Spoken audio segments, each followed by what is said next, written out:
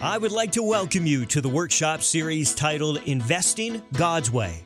The presenter, Tom Copeland, is a servant of the Lord Jesus Christ who has been called to teach God's Word on finances since 1982. Tom has helped thousands of people learn and apply God's financial principles.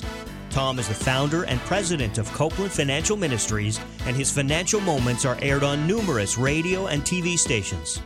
Now, here's Tom teaching Investing God's Way.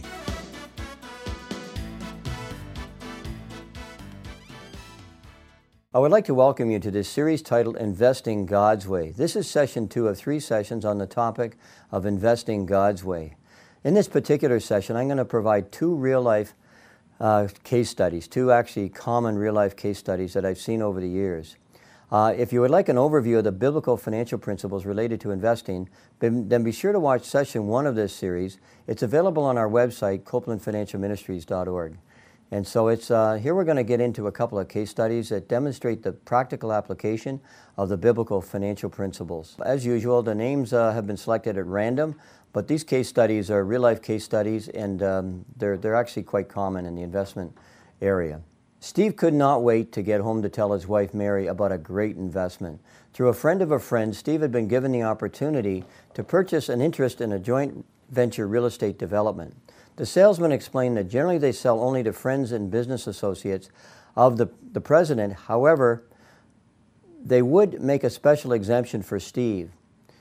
Unfortunately, though, Steve would have to make a commitment to make the purchase within 3 days, so he didn't have much time to think about it.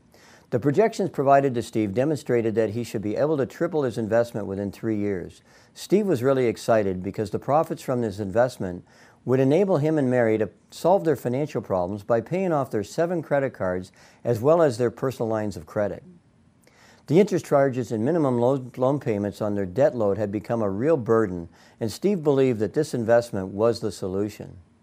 When Steve presented the investment to Mary, she did not feel comfortable with it. She admitted she did not understand it and commented that real estate development was outside of Steve's expertise as well. Further, in order to raise the funds for the investment, it would be necessary for Steve and Mary to assume a second mortgage on their home, as they did not have any money. After praying about it for 2 days, Mary told Steve that she did not have peace about this investment. Steve discounted her input on the basis that she did not understand the investment, and Steve purchased it anyhow. So here's the first question. Based on the information provided, do you think Steve and Mary should purchase this investment? Why or why not? Where practical, provide a reference to Scripture for your answer. Think about that. Here's my suggested solution. I think the answer is no, and I think because this investment has many characteristics of the typical get-rich-quick scheme, which we discussed in session 1, and it's outlined in Proverbs 23, 4, and 5. Here's the problems with this investment. First of all, there's a promise of an unusually high rate of return, which means that the risk associated with this investment is also high. Hence, there is also a significant risk of losses. There's no free lunches today. If an investment promises a significantly high rate of return, in this case he was going to triple his money in 3 years, then the risk is high as well. That's for sure. Secondly, Mary and Steve do not understand the investment. And Proverbs 19:2 says, "It's not good to have zeal without knowledge, nor to be hasty and miss the way." Thirdly, it requires a quick decision. Proverbs 21:5 says, "The plans of the diligent lead to profit as surely as haste leads to poverty." Why? Because hasty decisions are often bad decisions, and they don't have enough time to really think and pray about it and search it out. The next point is they have no money, and they will have to borrow the entire amount to be invested, so they're taking a risk. And Proverbs 22:7 discourages debt. And one thing is, if they borrow money against their home and if the investment goes sour, they could easily end up with a second mortgage that may take them years to pay off, or they could possibly even lose their home, and that's going to cause all kinds of stress on their marriage relationship. Proverbs 27:12 says, "The prudent see danger and take refuge, but the simple keep going and suffer for it." And finally, this investment is focused on one sector and that's real estate development, and therefore it's not biblically diversified. So it's not biblically diversified, so that's another biblical financial principle that this investment is not following. The bottom line is, you can see this, this investment, it violates a number of biblical financial principles, and it falls within the typical get-rich-quick type investments that we talked about in session 1. And so clearly they shouldn't go ahead with this. Here's a question just of interest. For this kind of investment, what do you think are the probabilities that Steve and Mary will make a lot of money on this? What do you think about that? Do you think they're going to make lots of money on this or not? And explain your answer. Now, I know this is more of a gut feel thing. Now, some of these types of investments, they could, but I can tell you from experience, the probabilities of success on this investment are very low, because it's a get-rich-quick scheme. It's a get-rich-quick scheme, and Steve's motive is likely greed or selfishness. And God's not going to bless this ungodly motive. Luke 12:15, we got the parable of the rich fool. God's not going to bless a motive when a Christian invests in something and the motive is one of greed. Secondly, Mary prayed for 2 days, and God did not give her peace about making this investment. Remember John 14:27, where Jesus said, "Peace I leave with you, my peace I give you. I do not give as the world gives. Do not let your hearts be troubled, and do not be afraid." And remember in Genesis 2:24, God wants husband and wife to be one flesh. And so the odds are, I think what's happening here, God is speaking to Mary by giving her a lack of peace, but Steve is too excited about it, thinking it's going to solve all his financial problems, so he wants to go ahead with it. The third reason why I'd say the probability of success is low, because God has promised to meet our needs without the necessity of assuming debt. And Scripture is clear in Matthew 6 that if we put God first, God will meet our needs.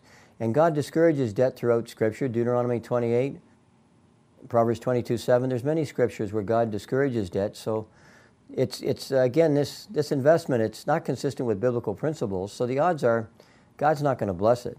And I think that's the key. If you're investing in something and it's not consistent with biblical principles, the probabilities are fairly high that God's not going to bless it, and you're probably going to lose money. Now, no guarantees. Some people could invest in joint venture real estate projects and make money. I'm not saying they can't, but I can say for Steve and Mary, this is not an investment that's within biblical guidelines. I can say that with confidence.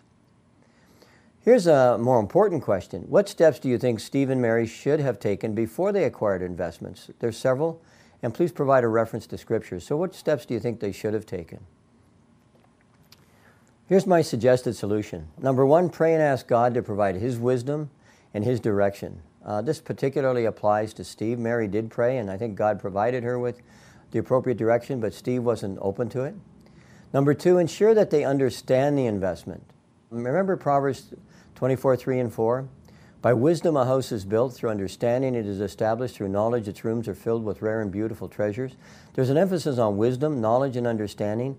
If you invest in something that you don't understand, you're just taking a higher risk. I can tell you this, when people invest in things they do understand, the risk is much less, because they understand the risk. And if the risk is too high, they won't invest in it. But if they invest in something they don't understand, they're likely going to run into trouble. For example, let's say this is a high-risk real estate project, which it probably is if it's promising such a high rate of return. If the promoters take it to a developer or a builder, they're going to be able to assess the risk, and they probably will not invest in it.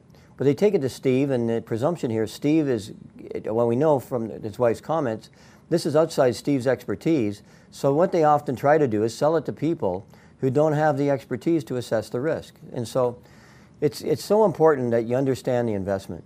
The third point is learn what God's Word says on investing.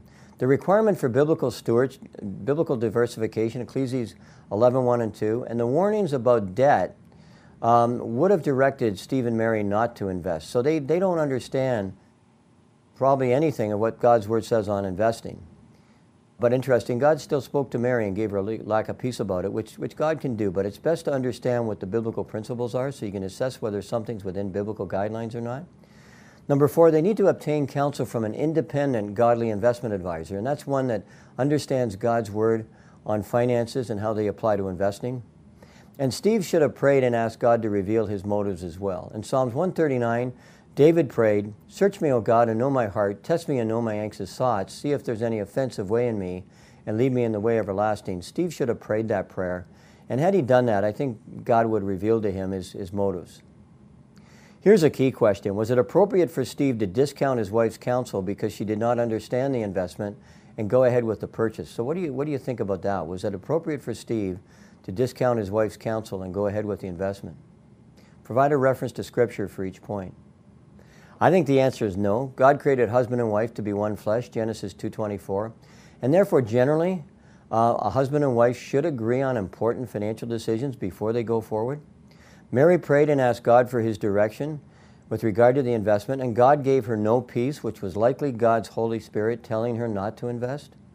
Steve did not seek God's wisdom and direction, and Steve clearly had an inadequate understanding of God's investment principles, and he also didn't understand the investment either in any element of detail. And I can say this, Steve's unilateral decision to make the investment is likely going to cause stress on his and Mary's relationship. It's going to cause stress just going ahead with it because she's going to probably worry about it. And it's also going to especially cause stress if the investment ever goes sour and they lose their family home. I can tell you this, it will negatively impact their kids. It can destroy the marriage relationship, and I've seen hundreds of cases over the last 38 years now I've been involved in this, where it destroys the marriage relationship completely and it results in separation and divorce. And so it's not, as I say often, it's more of a male thing than a female, although some women can have an issue with borrowing to invest against a house. I can say this, why would you risk the family home to take on an investment you really don't need to take on? It's not worth it to risk the family home. The family home is the most important asset the family has. It provides stability for the husband, the wife, the kids. You shouldn't risk that, and so it just doesn't make sense to do it. Do you think, here's the next question, do you think that this kind of investment is going to solve Steve and Mary's financial problems? Why or why not? Do you think, if let's say they did, they went ahead with the investment, let's say that it is one of those few types of investments like this where it's a get rich quick and it's high risk and you got to use debt. Let's suppose it's one of those few that does make money, and let's suppose he makes some really good money. Do you think it's going to solve their financial problems? Think about that. I would suggest that the answer is no. Steve and Mary had borrowed excessively on their 7 credit cards and personal lines of credit.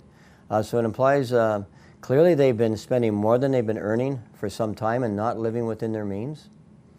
Jesus warns that if you're not faithful with a small amount, then you will not be faithful with a large amount. If you look at Luke 16:10, it says, whoever can be trusted with very little can also be trusted with much.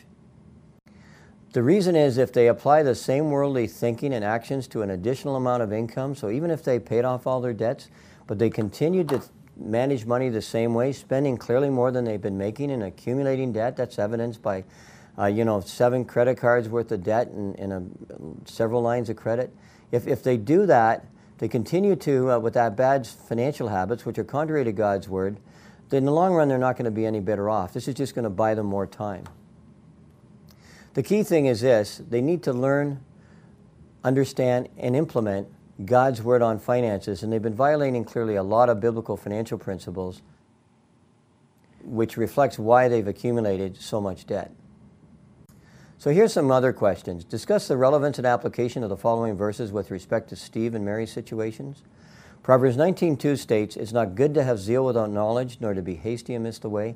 Steve had zeal and excitement about this investment, thinking it was going to solve his financial problems without having the knowledge. And Scripture's saying it's not good to have zeal without knowledge, nor to be hasty amidst the way. And it just, the odds are high that he could very easily get stung. When you invest in something, promises a high rate of return, and you don't really understand it. In addition, Steve made a hasty decision without counsel from God or an independent godly investment advisor. And he also made a hasty decision without searching to see what the Bible had to say about investing. He probably thought it had nothing to say about investing. Interesting, in my book, Financial Management God's Way, one of the largest chapters is on what the biblical principles of investing is. There's a lot in the Bible about investing. Also in 1 Kings 22:5 it says, Joseph had said to the king of Israel, first seek the counsel of the Lord. So Steve should have sought counsel from God. And in Proverbs 21:5 it says, the plans of the diligent lead to profit as surely as haste leads to poverty. Steve didn't plan, he wasn't diligent. I mean, if you're going to make an investment of this kind, you should have a decent down payment. Actually, if it's really an investment you don't have to make, it's better just to maybe buy mutual funds and just buy a little at a time over a long period of time. Proverbs 21:5 says, steady plodding brings prosperity, hasty speculation brings poverty. Don't try to hit the financial home run, which so many people try to do. So planning and diligent leads to profit, and hasty decisions often leads to poverty. That's what Proverbs 21:5 is about. Here's another scripture. Let's see how this applies to Steve and Mary's situation. Proverbs 28:19 and 20 says, he who works his land will have abundant food, but the one who chases fantasies will have his fill of poverty. A faithful man will be richly blessed, but one eager to get rich will not go unpunished. Steve in particular, and also Mary, should focus on getting their personal finances in order. First is what they need to do. You need to understand, let me actually just provide a word of explanation. Working your land means focusing on your area that you understand. Remember, most people were farmers at that time, so Steve should concentrate on earning his income from his own area of expertise and knowledge, whatever he's worked at for the last number of years. Mary as well, if she's working. And remember, at the time the proverb were written, most people were farmers, so God's saying focus on what you know and understand. Don't get involved in something what you don't understand. And when you get involved in something you don't understand and you think it's going to solve all your financial problems, you're probably chasing a fantasy. And that's what this Proverbs 28:20 is saying. A faithful man will be richly blessed, but one eager to get rich will not go unpunished.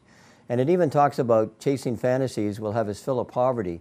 So it's, you know, when you start chasing fantasies, thinking, when people have been mismanaging money for a long time and accumulating debt, thinking that buying some investment or doing one thing is going to suddenly solve all their financial problems, that's a fantasy. That's likely not true. What's going to happen is Steve and Mary need to focus and learn God's way of managing money. They need to develop and implement a budget to ensure they're spending less than they earn, have a surplus to pay down debt.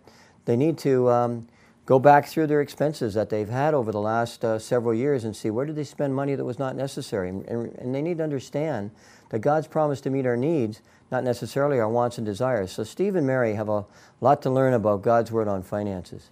Case study number 2. Susan was really upset, and again, as usual, the names of these case studies, the names have been chosen selected at random. However, the case studies themselves are real, and actually often they're case studies that I've seen a number of times.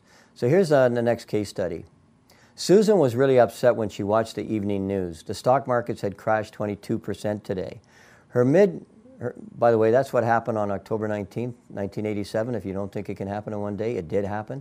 So her mind started racing, wondering what she should do. She watched TV for 3 hours that evening, listening to the commentary regarding the market crash. Many financial experts predicted that the economy was entering a severe recession and that investments would decrease by 80 to 90% over the next 3 years, just like they did in the 1930s. Susan was worried as she was depending on the investments for her retirement. That night, she hardly slept at all. So here's the first question. In light of the market crash and the catastrophic predictions by the financial experts, Susan felt that she should sell all of her equities and only have guaranteed investment certificates, that's GICs, and safe government bonds. Her friends were doing this, and she felt that this was appropriate for her. What do you think? Do you think this is a biblical approach to investing? And what do you believe God would want Susan to do? Provide a reference to Scripture for each point. So think about that for a few minutes. What do you think God would want Susan to do? The market's just crashed, and everything in the media is really negative. Here's what I think is a biblical approach to what Susan should do. Susan should not panic, but rather pray and depend upon God, John 15:5, for His wisdom, John 1:5, and His specific direction, Psalms 32:8, as to what she should do, if anything. In John 15, God made it clear that we are dependent upon Him, and she particularly needs to depend upon God as to what she should do, because no one knows the future, only God does. And she needs to discern what God wants her to do. And God's promised to direct us, as I mentioned it earlier. Secondly, she should ensure that she has a biblically based investment strategy. And if not, she should make some appropriate adjustments. So if she isn't diversified, according to Ecclesiastes 11:2, whatever, if she doesn't have a biblically based investment strategy, she may want to make some changes. Ideally, she really should have made them beforehand and had the biblically based investment strategy originally.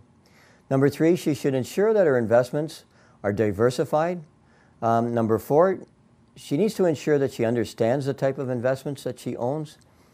Remember Proverbs 24 says, by wisdom a house is built, through understanding it is established, through knowledge its rooms are filled with rare and beautiful treasures.